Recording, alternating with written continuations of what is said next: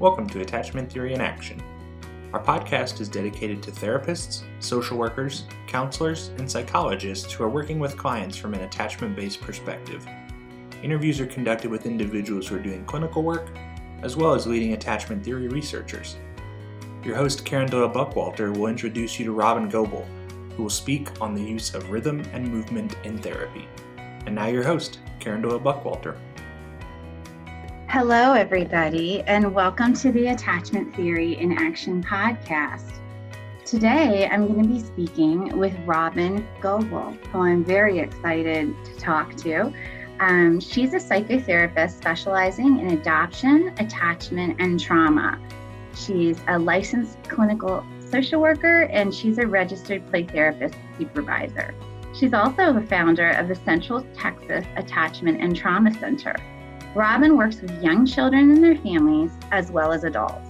She's a speaker, trainer, and writer whose greatest superpower is being with people in a way that makes them feel seen, gotten, heard, and deeply cared for.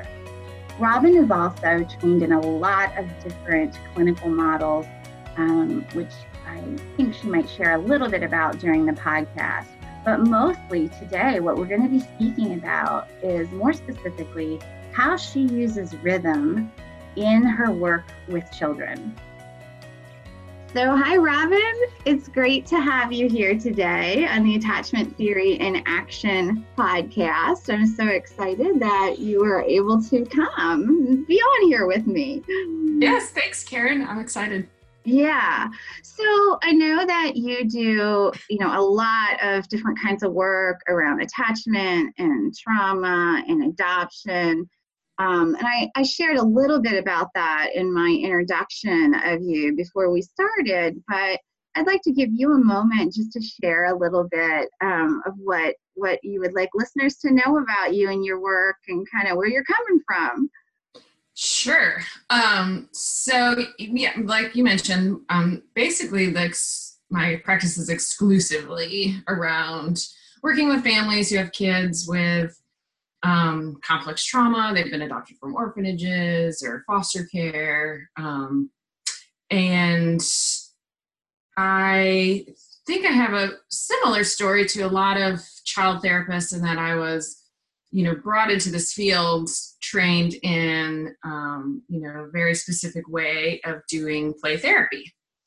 And when I took that kind of into the office, and it was just a disaster, right? Like the room was a mess and the kids were out of control, and I've been hurt, in therapy sessions kind of extensively on one occasion. And so just this ever constant, there's got to be more to working with kids with this level of trauma than the tools that I have. And so just, again, I think we have a similar story, and I think a lot of people who work with this population do.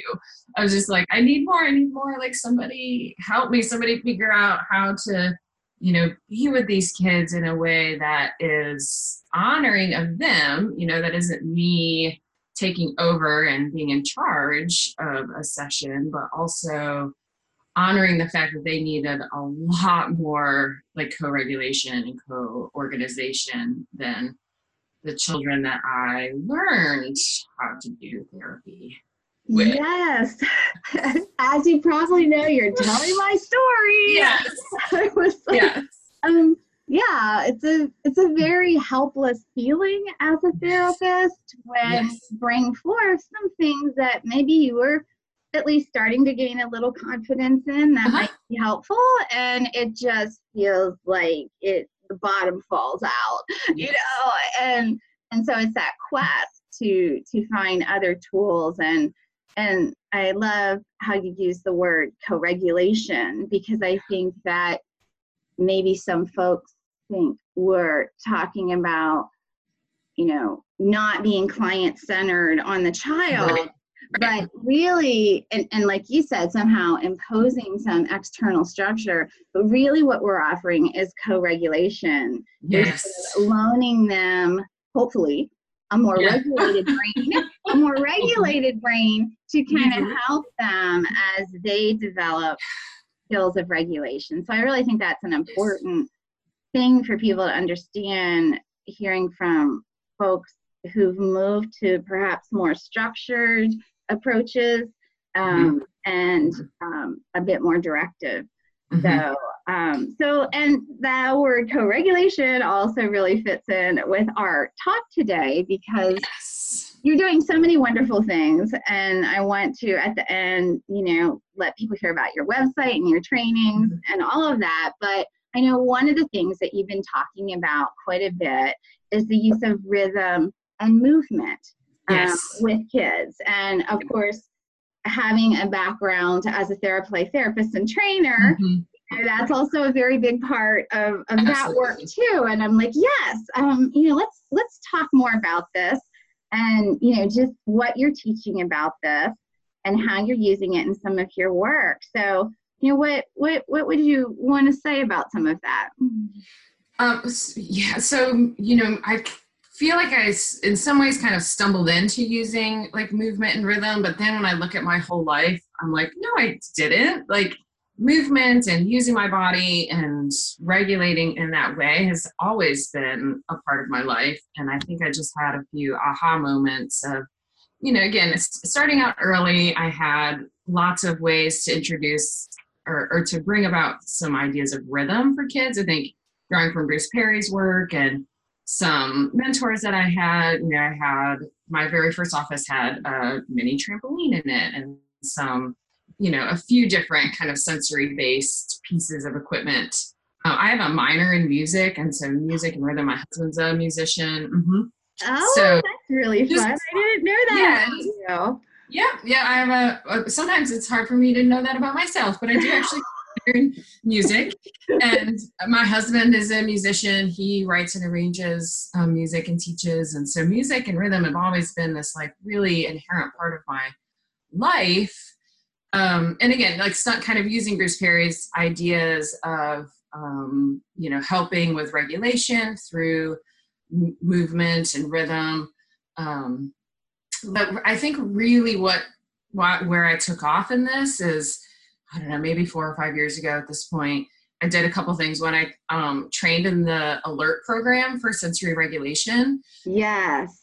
I think just really opened my creativity. Like seeing these brilliant clinicians doing this work in the occupational therapy field and seeing how I can definitely bring some of these ideas into the therapy room, but still keep it therapy, right? Like keep a big distinction between I'm not attempting to do occupational therapy with children. Right. But experiencing, for me, I think it was the sense of empowerment of, especially with our most dysregulated, kind of chaotic, disorganized kids, like having these tools and this understanding of regulation through movement and rhythm has allowed me to feel confident to kind of lean in to the dysregulation that starts to, kind of come out in the therapy room, as opposed to, having a lot of fear and panicking or feeling like my only tool might be to end a session. Instead, I have all these ideas at my fingertips where I can kind of look at what their body is already doing in their dysregulation. And their dysregulation might be total shutdown and collapse. But the scarier, more overwhelming kind of dysregulation is the big, like all over the room and spinning upside down and running out the door, maybe throwing exactly. Which there's some safety reasons which could bring about some fear, but otherwise, really looking at like the kids are so kinesthetic, dysregulated kids are moving their bodies. It's like, what if we moved in to that and attempted to like co-organize and co-regulate their movement and get away from the idea of how do I help them calm down, but instead of reaching for calm, reaching for regulation and organization in their movement, which just felt more exciting and more fun and certainly more honoring of the kids. Yes. Love to work that way. Like I love, like the more dysregulated a kid, the better. Like I love moving around and jumping around and Really having a lot of movement in my day. And then probably about the same time, I also kind of recreationally took my son to a aerial yoga class. It was a private class, like just for me and him. And I sat down in this aerial yoga hammock for the first time ever and thought immediately, like, I have to have one of these in my office. Like, the kids that I work with need this. And I kind of had no idea what I was doing, but I did. I hired an engineer. He rigged a hammock in my office for me. And now I use this hammock really regularly for, again, like, there's so much movement. There's so many ways to kind of lean in and help organize really dysregulated movement. And then also, kids with early complex trauma have lacked so many opportunities to even learn about their body. Like, where is my body in space? What does it do? How does it feel? What's the feedback that comes into it? Because either they weren't held or touched or rocked or swaddled enough, or they were touched, harshly or inappropriately. So this that I have gives them this constant proprioception and constant feedback about their body and where it is and what it can do. And it's so fun. Yes. Yeah. And I think you're bridging also into, sensory processing disorder. When I first learned about it, it was called sensory integration disorder. And, that idea of, I remember first hearing that phrase. It was from an OT I was in a training with, where your body is in space. And I started thinking, wow, like, if you don't know that, you could really be slamming things down on tables or banging into people, or it's something that we sort of take for granted. So and I'm glad you're sharing about the alert program. My first exposure to that was Karen Purvis talking about it years ago, and we how does your engine run and some of those materials, and it's just so exciting. And I love how you brought a lot of creativity to this. I think some people would think, well, I know I did early on before I started understanding brain science and all that. I thought, well, that would be a music therapist, or that would be a dance and movement therapist. And we're certainly not trying to step on toes or suggest that we're anything like that. But I think recognizing that rhythm and movement aren't just in those ways of doing therapy. And we know rhythm and movement for thousands of years have helped people heal, so I think it's so great what you're talking about. I just had this conversation just recently about, OT therapy, how is it different? How is the same? I mean, it's different. It's so completely different, although we can certainly borrow from each other's ideas and tools. And I've learned so much about how to kind of help organize a kiddo's system through the sensory world, regardless of what that is. And then, I love the idea that as therapists, we can do that, and we can still maintain our integrity as therapists, and also look beyond the movement-based pieces that are coming forward. So, for example, I was talking with a therapist just the other day about, how she was having, which she was kind of calling these disastrous sessions. And no matter, she was doing lots of crash and bump, and they have a sensory room at her clinic, but she thought she was planning these great sessions and really, looking at what this kid needed input wise, and still the sessions were just, she was calling it disaster.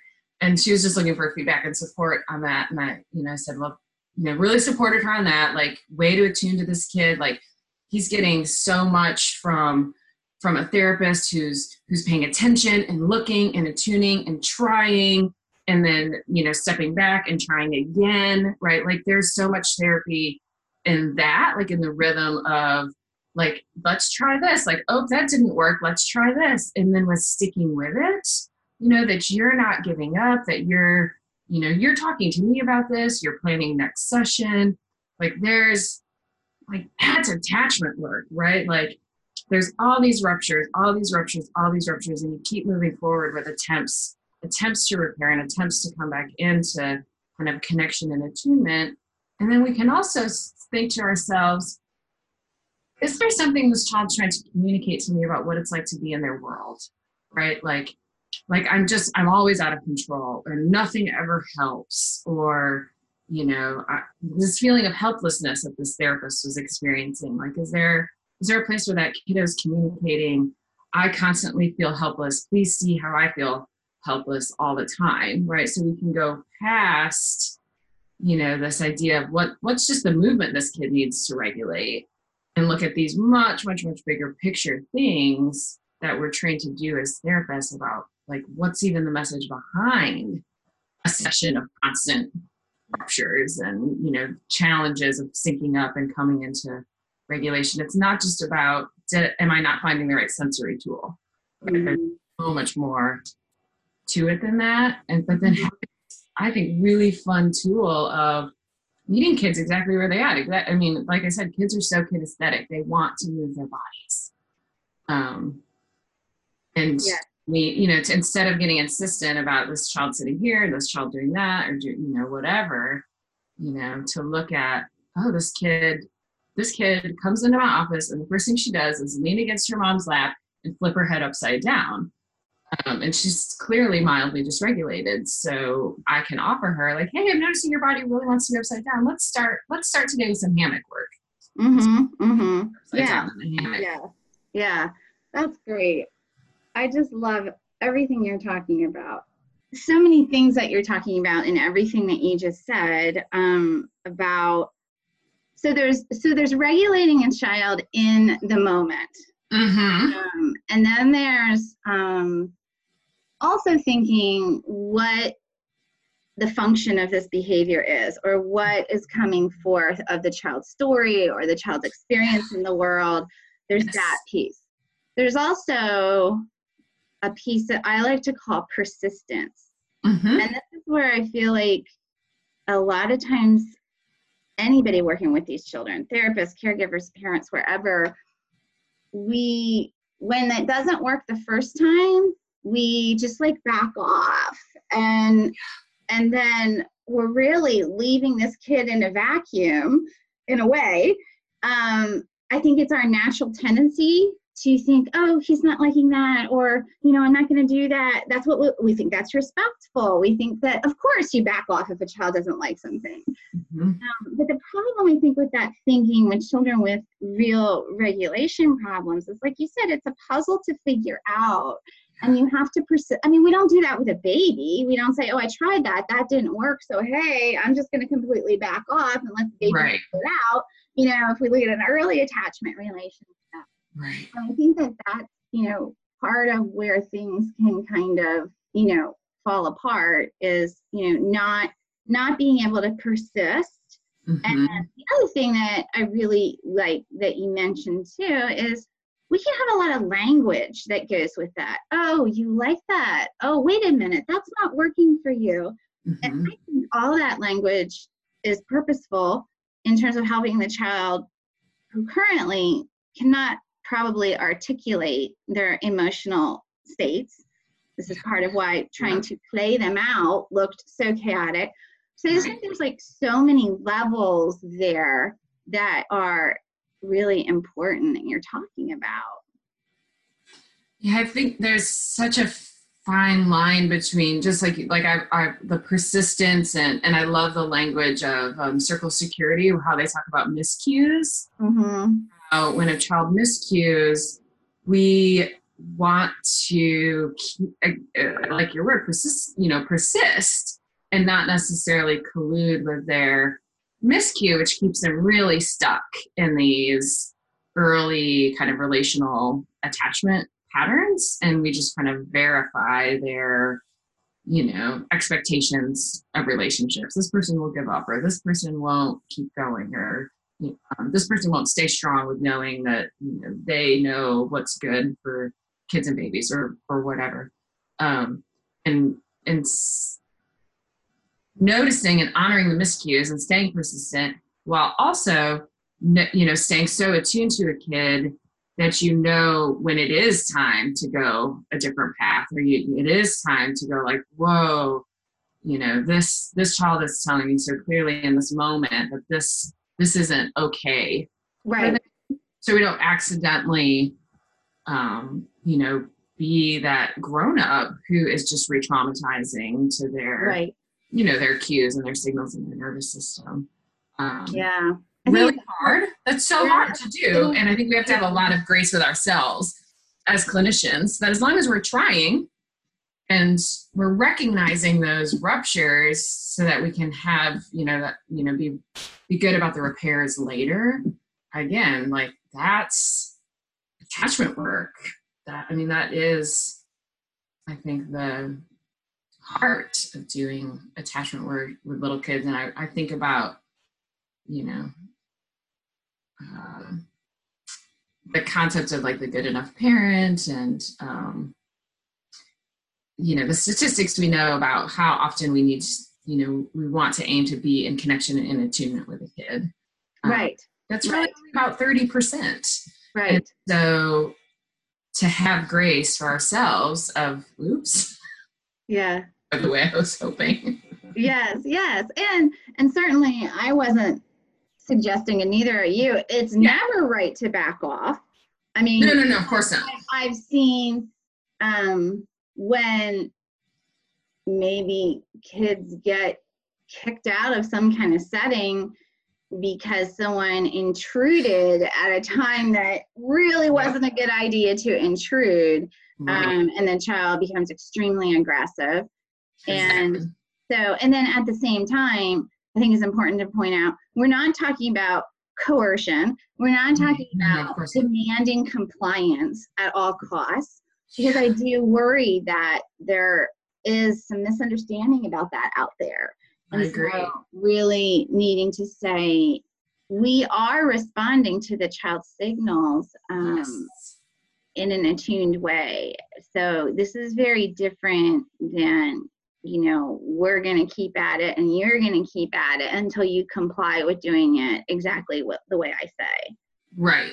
Which takes such a level of self-knowingness in a therapist, which is kind of my other really favorite topic to talk about. And I don't hear it talked about as much in the play therapy world as I would like, is this, being very comfortable with ourselves and our self-knowingness and being able to track both systems and myself and the kiddo in the therapy room. I think that when I can really know myself and know what is happening for myself in my body, like the likelihood of, being really misattuned with a kid goes down significantly. Mm-hmm. And I think that's too the importance of good supervision for this work. Yes. And reflective supervision, which also I'm not seeing.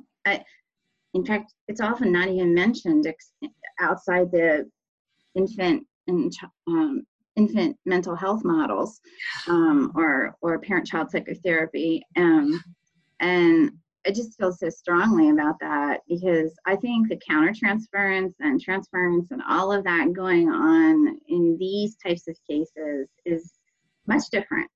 Mm-hmm. Yes, I agree. And it's much easier to feel inadequate and feel triggered and feel like really lose your way, mm-hmm. and I think it's great that you're bringing that up. Yeah.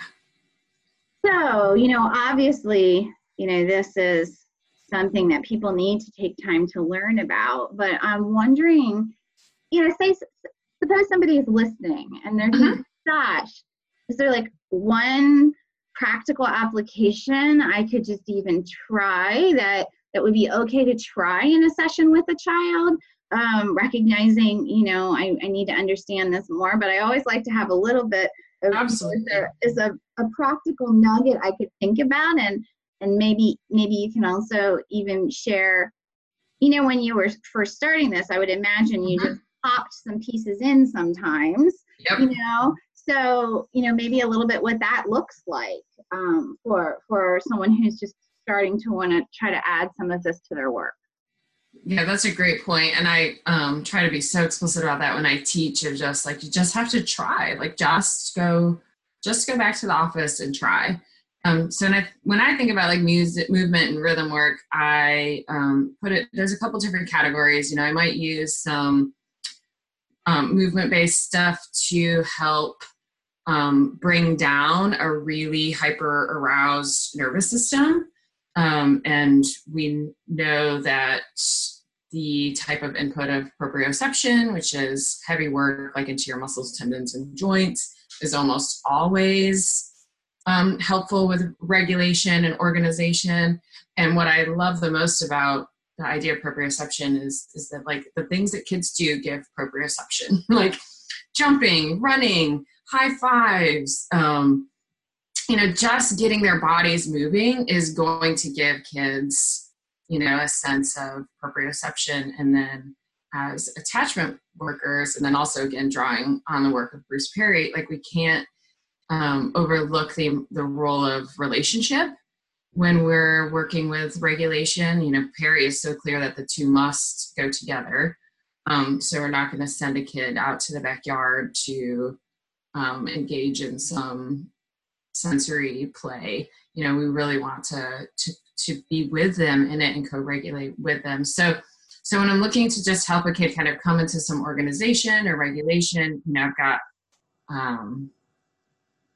you know, the ideas of, again, jumping. I've got trampoline. I've got indoor pogo stick that's really fun that kids like. I use the body sock a lot. So this big Lycra, it looks like a big pillowcase, you know, kids can get into.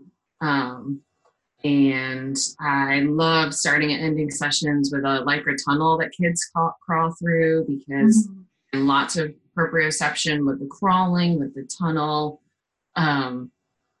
You know, I use a ton of balloons and balls in session, because almost always if you like toss a balloon to a kid, they're going to toss it back. It's pretty instinctual just as humans. And so now I've got some rhythm and regulation, like with the back and forth going. And kids most people love balloons. I also use a lot of bubbles, because bubbles will get a good breath going. Yes, which is also can be helpful. Yep. And so again, we're going to pull in rhythm, and we can pull in some movement-based stuff. If I blow bubbles and I have kids like pop them or try to catch them or whatever, or I can allow the kiddo to, you know, use their breath to blow the bubbles. You really can't blow a bubble successfully if you're super dysregulated. Yeah. There's kind of this instant way of like pulling in to regulation. You know, as I get further in treatment, I'll start to very intentionally kind of toggle back and forth between up-regulating activities, like maybe jumping on the trampoline for 20, 30, 40 times. Like, let's do jumps. And I try really hard to hold the kids' hands and jump with them, like not standing on the floor, but still, you know, keep that connection, keep that co-regulation, that we're doing this together. Our systems are going to sync up. And so here I am, you know, like increasing my heart rate, and then let's, you know, reach up to the sky, take a big breath and touch our toes and breathe out, you know, so very intentionally kind of moving back and forth between like, I'm going to get my heart rate up and I'm going to come and bring it back down. And I'm sure you notice, I noticed like for some of our kids, the trigger that like kind of propels them into dysregulation is sympathetic arousal. You know, like that's why these kids have such a hard time going to birthday parties or being on the playground or playing tag with the kids in the neighborhood, right? It's these internal experiences of increased heart rate, increased respiration that their body has learned is a danger signal. So they just get into, you know, fight, flight. And so helping their body have experiences of sympathetic arousal, of fun, of activity, of, you know, movement and laughter in a way that is fun, it's safe, and that I kind of titrate that by regularly kind of intentionally bringing them down. Right. go up and then they come back down and they go up, to really widen their window of tolerance to tolerate just basic sympathetic arousal.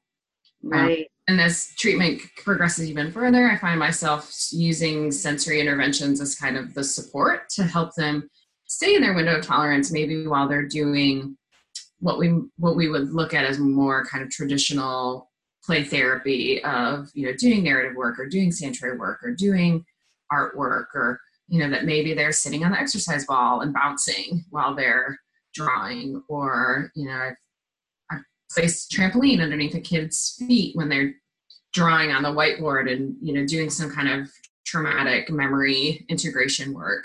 That there's just a little sensory perception or a little sensory input coming into their body to help them, tolerate kind of dipping their toe into some of these traumatic memories or neural networks while having the support, like the body regulation support. Yeah, I think that is such a good point, that I look at it, and the way we look at it in the treatment pyramid at Chaddock is like that bottom level of regulation, and even further into treatment, when maybe trauma-focused cognitive behavioral therapy might be a piece that could be helpful. I personally believe starting with that is just not effective. Right. Let's just put that out there. But, we've even seen sometimes in a child doing a narrative, having to, I call it drop back down to just the really basic movement and things like that to get the child regulated again. And it has really made me wonder how, especially with complex trauma, people even use some of these cognitive oriented models without that piece to bring in when co-regulate. So, I don't know the answer to that. I'm just sharing that I just think about that sometimes. So, well, this has been such a fun talk, and I really want people to know how they can learn more about this and the types of training you're doing and how to find your website and all of that before we close today. Yeah, you bet. So I'm easy to find. My website's just my last name, gobelcounseling.com. And you can find me on Facebook. And I've been pretty regularly doing both online trainings and traveling. I've had a lot of fun lately doing some travel and bringing some of these workshops around the country. So I'm easy to find. Yes, and you also have a blog. I don't know if you're blogging as much lately, but I know you have some wonderful archived blogs that people could look at, and they could maybe, if someone wanted to, are the trainings you're doing where you're traveling 1 or 2 day, or how is that? Like if they wanted to bring you to their area, they could just contact you through your website? They can, they absolutely can just contact me. Most of the trainings that I travel with are 2 days, although I also, and we have a 3-day training that we're doing as well, but I'm also, I work with organizations and agencies to, meet their needs if needed. Great. Well, thank you for being here today. Yeah, thanks for having me. It's been really fun. Thank you for joining us for this edition of Attachment Theory in Action. Please follow our site at the Knowledge Center at chaddock.com or subscribe on iTunes, Google Play, or Podbean for future podcasts. If you enjoyed our broadcast, please leave a review and share with your professional network. For additional resources, training opportunities, and blogs, please log on to the Knowledge Center at chaddock.com. We hope you'll join us again as we continue to explore the world of adoption, trauma, and attachment theory.